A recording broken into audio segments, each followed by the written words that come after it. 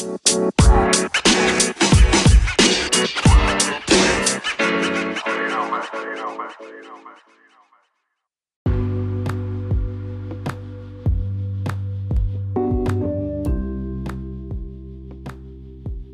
listening to The School Tea with Poole and Dee.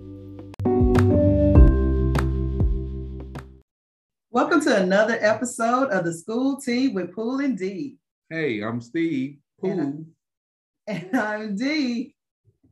Good afternoon, good evening, happy Thursday. How is everyone? The topic for this evening, this day is principles. What is a principal? What is the role of a principal? How is a principal developed? What skills should a principal have? How do you identify a great principal? How do you enhance a principal? Should a principal have vision? It's going to be real interesting. Principles. I'm going to let you start off on this one, because I got a lot to say about this. You let me start out. Yes, because I got a lot to say about this. You know, there's so many ways you can go with principles. You know, principles are probably, let me say it like this. I know I did with the teachers, and I talked about the everything, the knots of it, right? I guess the things about a principal is that it's always going to be us against them. With principles, there's this dichotomy of trying to push people into a direction that lends its best self towards student achievement. Ultimately, principals are there to ensure that the school vision or the district vision is carried out. So, you know, this personality clash that usually happens on campuses with principals comes from them either being a great visionary and people can't grasp the vision, or lack of vision and people are trying to figure out, what are you here for? And so in the process, you know, people look like, it looks like that people are placed based off of who they know and not what they know. Now, we'll say this, a lot of school districts allow teachers and community to be a part of choosing their next principal. Sometimes those selection processes are 100% valid. And then there are the other percent, the lower percent, where regardless of how they went through a system, they're still being chosen by district staff because that's what they wanted to do. And they wanted to take people through a process which wasted their time, obviously. Yeah. And so, and that's where you get sometimes those relationships that are, that have those clashes, because most of the teachers are sitting there looking like, I didn't choose you, they chose you, and that's not what we did. So therefore now the district doesn't value who we are and the time that we waste in choosing our next leader. And then you minimize who teachers are in a process, because that leader has to actually lead them when they know that they didn't want them, which is why I said before in the teacher segment that teachers always say, I'm gonna be here longer than you. Absolutely. So Dee hit on something that has been irking my soul for a while, and that is the selection process for campus leadership. And you have different districts that do somewhat of the same thing. Like she said, you may have a community panel, you may have a gauntlet of ways of doing it in levels where it may be your executive director initially or your district superintendent, however they do it. And then there's a community aspect and there's a teacher aspect. But the problem that we tend to have a lot of times is that in the end, a lot of times the district may have a decision already made, but you're making it seem like you're allowing the community to have real input. And the mistake is made a lot of times in today's day, because a lot of times your district level administrators are disconnected from a community or disjointed from the community. So a lot of times your community and your teacher panel makes a lot more sense in the selection process.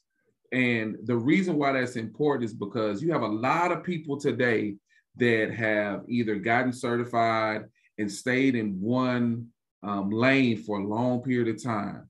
And when they decide to become an administrator, because they didn't enhance themselves in multiple areas, not just in operations or not just in instruction, but also different programs. In the state of Texas, you have pathways, you have CTE programs, you have collegiate programs, you have people who have to understand if you're on the secondary level, fine arts, when you have extracurricular like sports or band or dance. And what happens sometimes is that you get an administrator and their tunnel vision. They have an understanding of operation, and that's it. Or they have an understanding of instruction. And there's a big push for everybody to be instructional. The problem is, for years, most male administrators were operational because a lot of times they were used for discipline. And that has changed. And in some districts, they started pivoting and being more in tune with instructional and having some of their male administrators become more instructional. But then they started to focus on just data and how to maneuver instructionally based on numbers and percentages. So what you start to see was, once again, tunnel vision.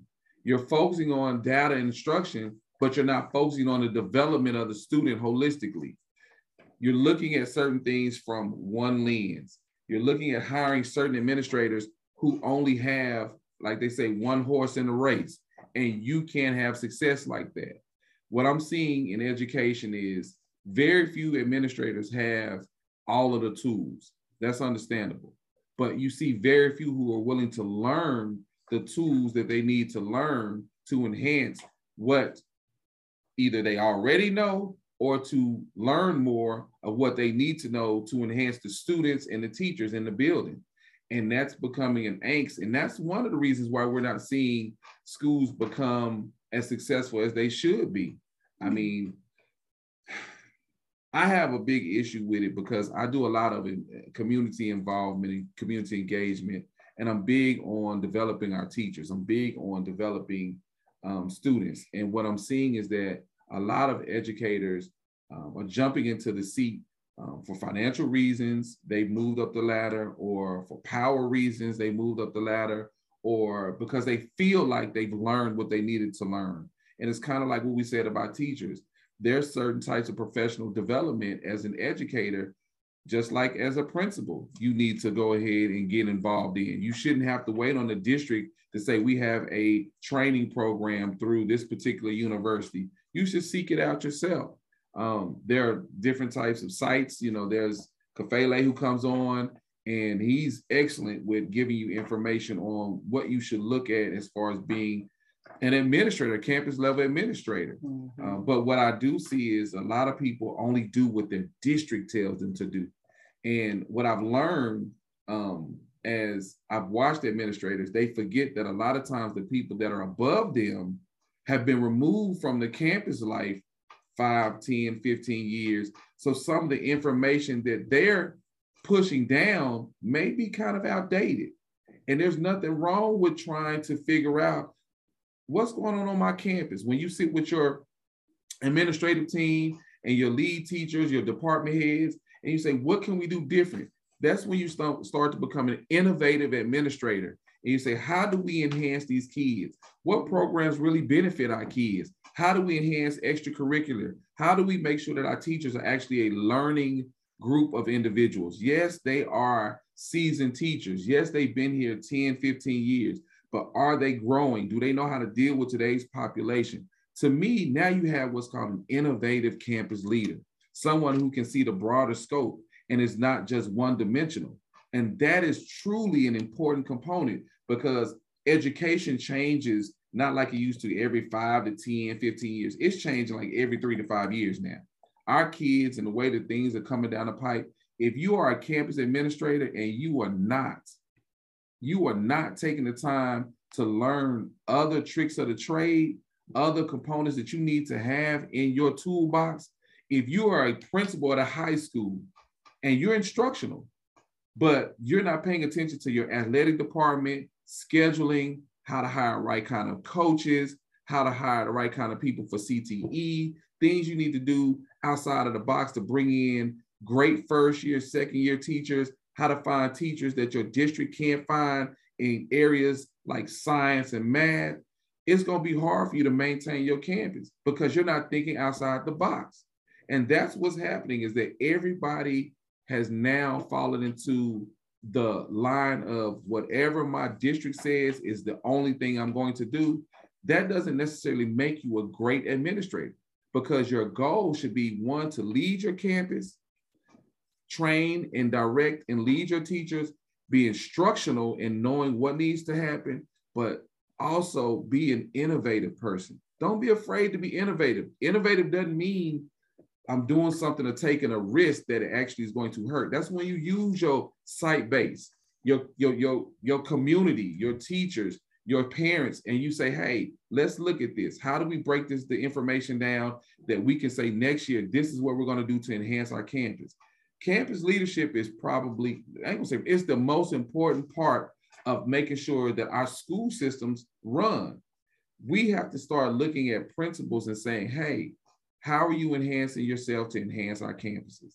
And yeah, I got a lot to say about it, because I deal with a lot of times with a lot of campus principals, and a lot of them are like, well, Poole, why are you so driven? I said, because what I've seen is that a lot of times the stuff that is told to you sometimes is outdated. And I'm not saying to second guess your district all the time. I'm saying take the time to look at it. Don't just take it and run with it. Yeah, you had a lot to say there. Oh my gosh, well, I mean, look, he summed up the scope of being a principal and all the things you have to do. I know there's another side of it. The extension of this is I got into a full out debate, y'all. I promise you I did, with people who were principals at the time or had just probably came out from being a principal, meaning they got promoted. That's what I mean by that. But the question was, or the statement was, that teachers directly affect instruction. And so they were taken back and they said, no, principals directly affect instruction. Principals directly affect instruction.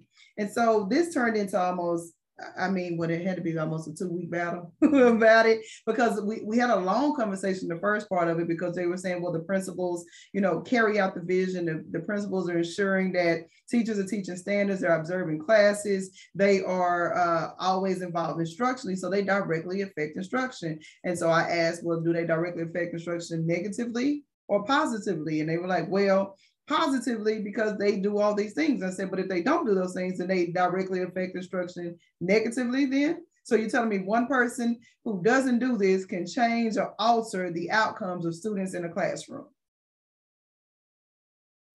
So from there, they really want to know why I felt like teachers directly affect instruction in the classroom. Because ultimately in a classroom, a principal can give directives, a principal can give vision, a principal can give, they can provide professional development, but it's up to the teacher to go back into their classroom and to do those things with the students. If it does not happen from teacher to student, then the instruction is lost, because a principal does not fully come in and educate students on a daily basis. And I had to take a step back, because I had to listen to, some of their arguments as to why they felt like they did. And those are some of the things that they said.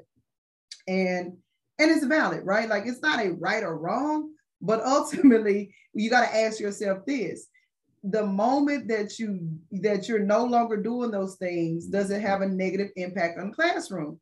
Well, you can't say that, because you have veteran teachers that are in your buildings. You have some teachers who were first-year teachers like myself, who went in when I was a first-year teacher. I can't say that my principal was directly affecting instruction. My principal was directly affecting me and my attitude about wanting to be there every day. That's what my principal was directly affecting. But in the effect is more what they were talking about. The affects is what we feel on a day-to-day basis when we're dealing with administration, right? And so as a principal, there's so many things you learn. I've been able to serve in the capacity of principal. You learn. It doesn't make it right or wrong.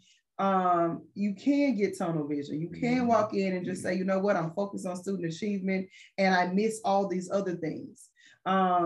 I think one thing for me, just walking in, I knew my purpose. I knew why I was wanting to lead. I knew that I was willing to make the commitment to lead because it was always about the children. Now, I was a principal that would get upset if one of my students' names were left off on a roster during a pep rally when they called all the football team. And I'm looking like, well, why didn't he get called? And so they were like, well, it was a mistake. Calm down. I was like, well, I can't calm down because what I do know right now, that imprinted on that baby for life, because in the moment where they were supposed to have their shine, somehow the grown-ups messed it up.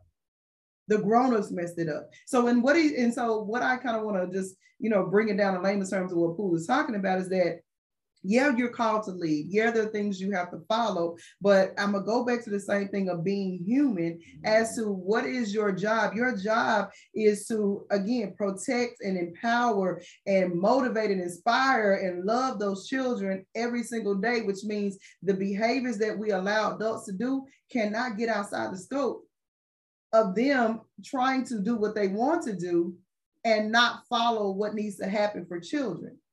And so when we start talking about these lines that are being drawn in the sand, you have teachers who will go in and close their doors. Now, is that right or wrong? Well, I don't know. Let's look at the byproduct of the scores. But as a principal, a teacher can never close their doors. Why? Because as the instructional leader, you should always be in those classrooms. You should always know what's going on in the classroom. You should always be having the feedback and the coaching sessions with those teachers to let them know, this is what I saw.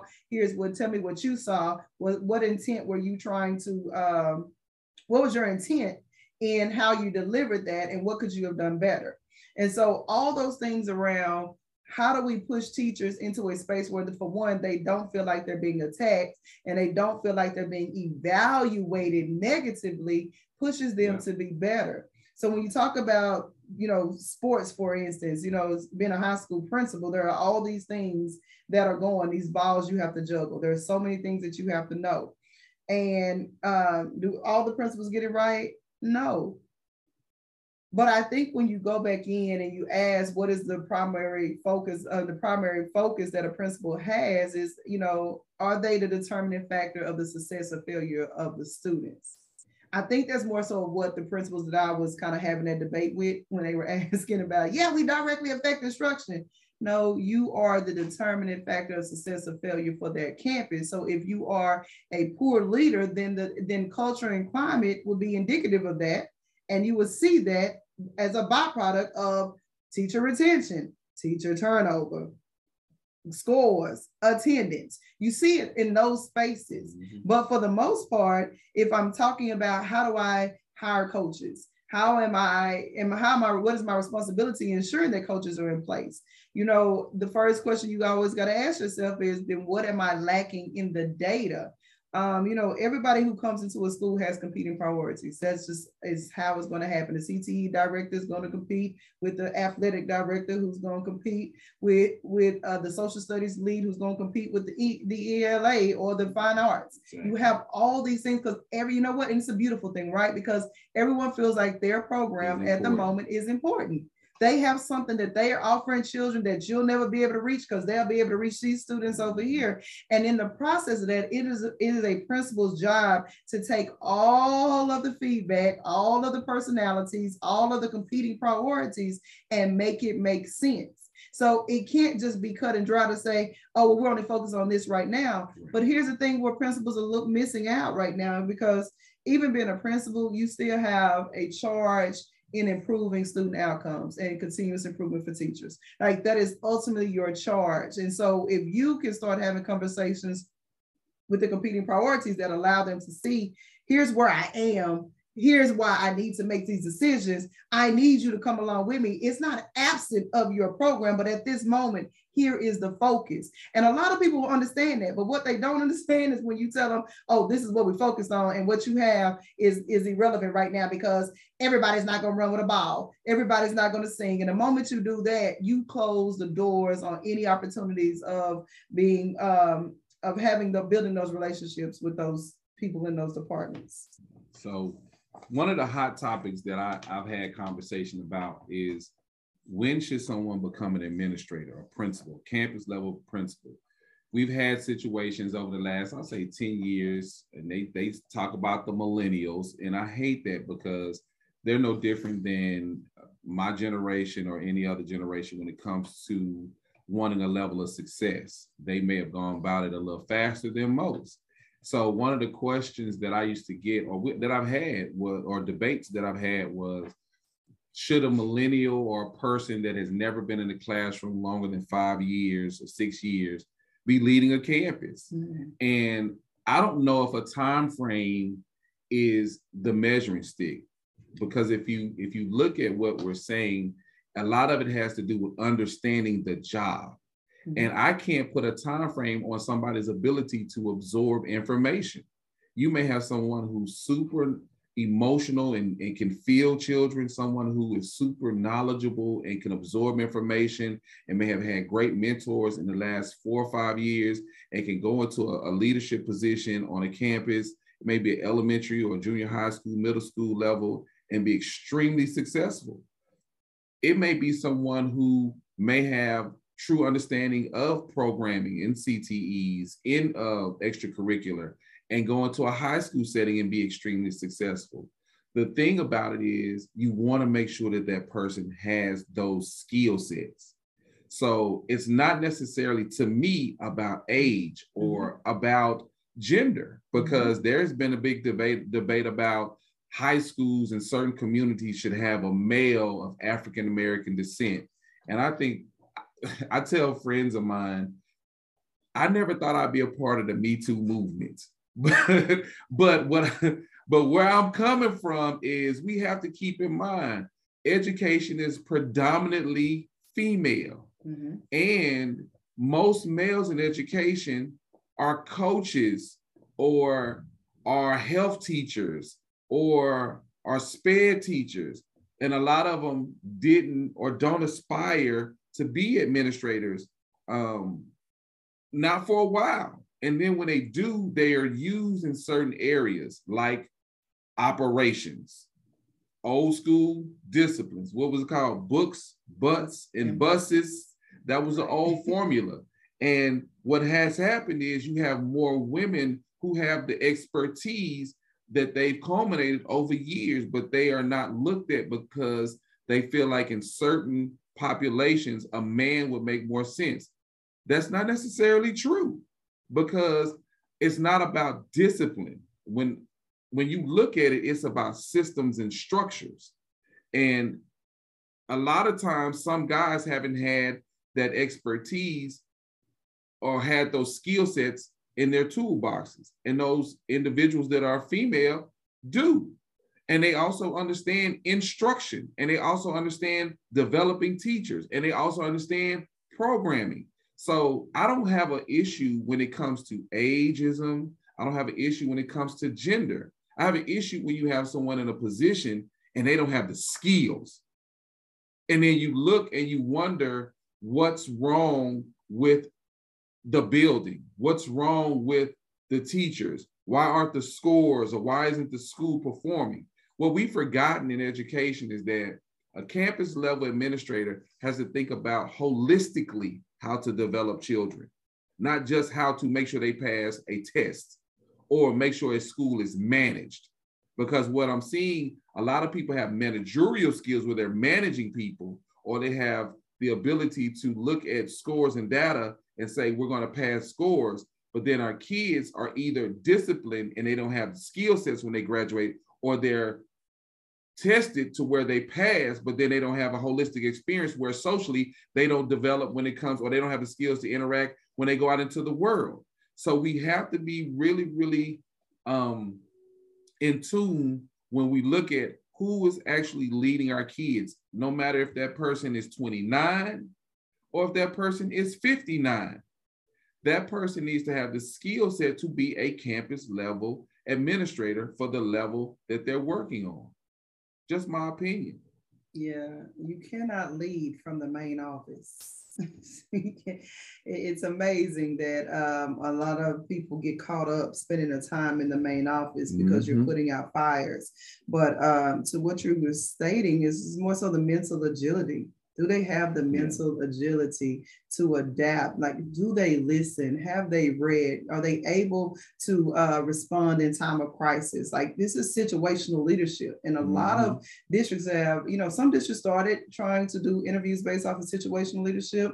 But a lot of the things that you want to experience as a principal deals with situational leadership. And who you are as a leader will show up in how you're responding to the situations. I'm glad he said he's part of the Me Too movement, right? As a me, knowing that I've been passed over for jobs because they said that they wanted a man, or I've worked on jobs where they said, oh, well, you're too emotional. This is why, men do this job better. Like, literally people are having these conversations out loud and thinking that it's okay. And having to, as a female, and let me be more specific, as a Black female former principal, having to go in and cater everything to the people that I serve and nobody being able to deposit that back.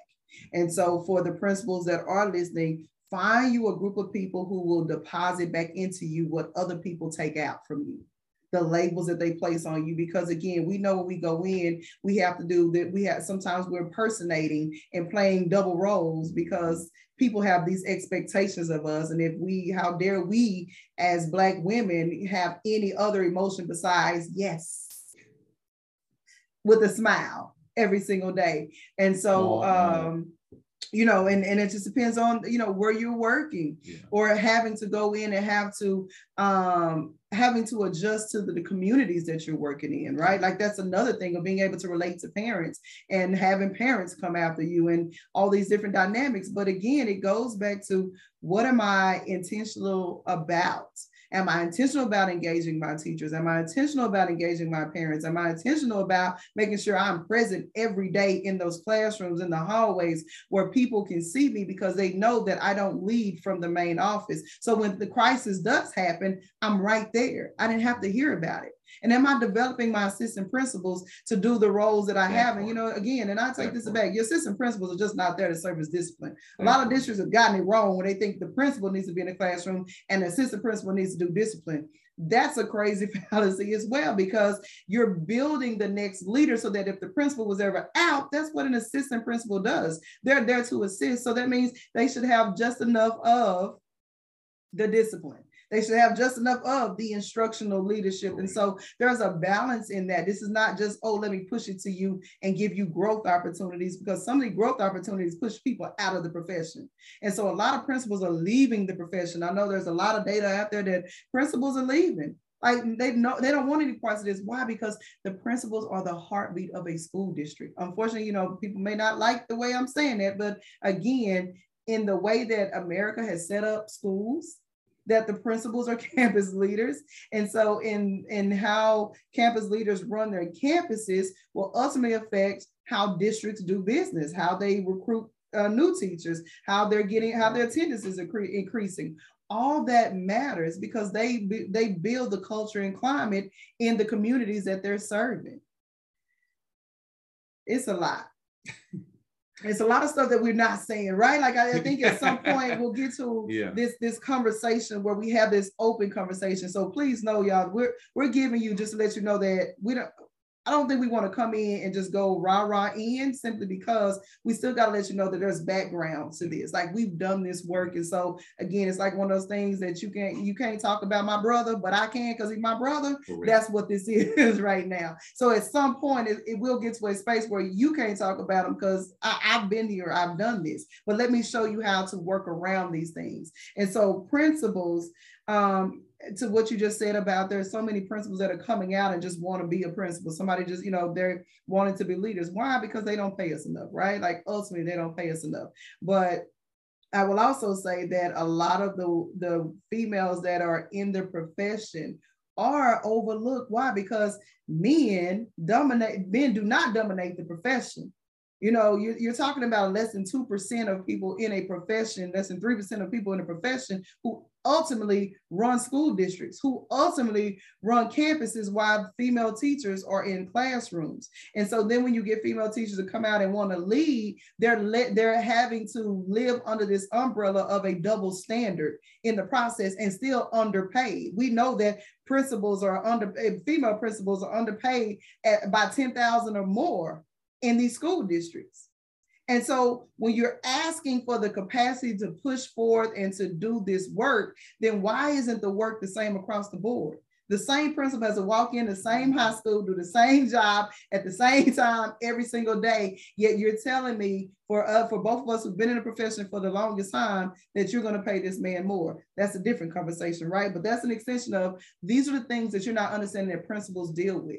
You're dealing with principals walking into meetings where the superintendents are having different conversations, executive directors are having different conversations with them about how they want them to do something. And again, if we're not actually helping a person develop and we're helping to support them, then what do you think the byproduct of it is? And what do you think the byproduct is when the district comes in and says, you know what, we're going to place the person we want there and they can do no wrong. What do you think they're going to do to the community then? What do you think they're going to do to the teachers inside the school? Because see, they didn't have to earn their way there. They just had to show up. See, when you earn your way there, there's something inside you that says, I have to do this. Why? Because everything is at risk. And the main thing that is at risk are the children. Because when I earn it, everything is at risk. And so therefore, I know that what's most at risk are the children. And so I have to go in. Why? Because I know why I lead. I know why I want to lead. And I know who I'm leading. Yeah. So, two things. Brothers, there are some great instructional and knowledgeable male principals, assistant soups out there, EDs out there. And don't get it wrong, I'm in tune with us. But what I've known is that for the longest, they've used us primarily as operational individuals. And in some situations, we're chosen to be in positions that actually could have been dealt with someone who had all of the skill set, and it shouldn't have been a gender selection. It should have been the best person selection is where I'm going with that. It's not a woman over a male, it's the best person selection. And that's where a lot of times it's missed. Dee made a valid point. A lot of times districts select administrators for areas and it's not something that makes sense. And the reason why is you may not be the person who is the best fit because you didn't have to earn that spot. You were given that spot. So therefore you're following instructions a lot of times based on what you were instructed to do. And now you're not open sometimes to talking with the community or working with the community or working with the teachers. You're coming there with a mindset of this is what we're doing. This is how it's going to happen, and that's how it's going to work. And not knowing that you were put in a situation that had a whole lot of other issues going on that need to be addressed. And you can't address them because you're not hearing the heartbeat of the school. You're not hearing the community. You're not hearing the children as they walk through the halls and there's a level of, I don't feel safe because of whatever the situation. Right. That becomes an issue. Somebody once asked me, and they're an administrator, and they were on their way to being an administrator. Poole, would you take a job as an administrator you ain't ready for or not qualified yet? I was like, no, I am. And I knew the person, personally, and they jumped into that situation and they took their test because they were able to get a probationary, but they weren't really ready for it. And 1 or 2 years later on, they couldn't understand why they were kind of stagnant or why certain things didn't go their way. And when I saw them later on, I was like, I see what's going on. A lot of times you have to be careful of jumping into something because the opportunity is there, because somebody told you you were great and you ain't did their work. you ain't did, and you're not really prepared for it. You're not prepared for it because especially on the secondary level, even on the junior high school, I'm not even gonna say secondary because now what we're seeing is that you're getting on the elementary level administrators who are so test driven they forget that the Lexile number for a student is so low. You just trying to teach a child how to pick A, B, C, or D. What's the most common? You're not realizing this kid can't read.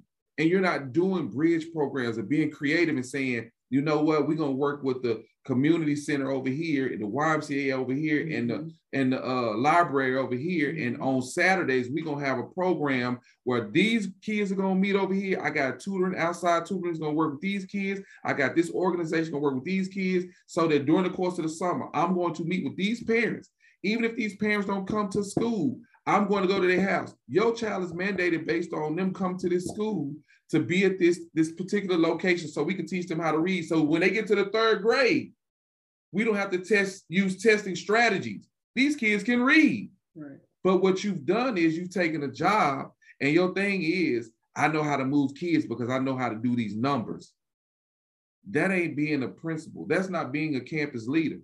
That's being a statistician. Right. That's what that is. Right. You ain't developing our kids. And then they get to high school and you want them to go through these new pathways or these CTE programs, and they get these certifications. Then they go off to these jobs or whatever, and they can't read. And now you got these companies saying they got the certification, but they don't have no skill sets. And we're wondering what's wrong, because campus leaders are no longer innovative in some situations. They've been put in positions that they weren't really equipped for. Right. So I'm not saying don't be in the mindset of moving forward. I'm saying be prepared. Make sure that you have the skills. And then if you don't have them all, make sure you're willing to develop yourself. You be honest with yourself. What they tell us, reflect. Have true reflection time and say, I don't know this. Let me learn this. Yeah. I'm going to have to use my Christmas break. I'm going to have to look at a couple nights a week. I'm on this podcast somewhere with Dee and Poole, because they are telling me, hey, it's some things I need to understand in order to be great, so that I can make sure that our children are successful by making sure that my teachers understand what we need to do in order to move our kids. But when you jump into a principal's position because the pay jumps up to $40,000 to $50,000, or because somebody said that you'd be great at the position, or because you're fully certified and you feel like it's my time, that's not really a valid reason. And I am taking it to heart. Y'all can feel it. And I do have an issue with that taking place. I have an issue with districts placing principals in certain communities, and they know that that person really ain't equipped, but you have your own initiatives in place. We have initiatives that are now pushing people in positions. And the problem with that is you're sacrificing our children in the process of you having initiatives addressed. That's my issue with that. Oh, that's next. The initiatives by the districts and these grassroots and these outside nonprofits that actually want to give back. But then, yeah, how are you helping? That's coming up next. And so as we, so I'm trying to close this out to the principals. One thing he said, and I do want to repeat again, this is your challenge for the week, at least for a week. Do your mirror work. Do your self-reflection time and self-assessments, and ask yourself this week, when has my behavior caused students to be unsuccessful? When did my behavior, not when somebody didn't do what you wanted them to do, when did you actually cause something, or your behaviors cause students to be unsuccessful? And so if we can do that mirror work, y'all, you will learn that you'll stop pretending, you'll get real, and ask yourself, what was the benefit to you? Because there's real benefits when we don't do what we have been purposed to do, or we said we want to follow through on, or actually go into classroom. So you may say, for example, you may say, I didn't get into Mr. Poole's room this week. And so that caused, what happened? Students were unsuccessful because I didn't get into Mr. Poole's room this week. I wasn't able to observe them. And so some of the concerns that I had with Mr. Poole 2 weeks ago still are on the table. And I don't know if the students got the feedback that they need, that the teacher got the feedback that he needed in order to be more intentional for those students in the class. And the benefit to me was that I was able to do something else, or I got pulled out from a fight, or I got pulled out. Like, there are going to be a lot of excuses, y'all. But these excuses as a leader still goes back to you being the #1 determinant on a campus if your students succeed or fail. And so do that work, that mirror work this week. That part. Thank y'all. So as we come to a close, you have tuned in with the School Tea with Poole and Dee. I'm Poole. And I'm Andy. Have a good evening. See y'all next week. Bye.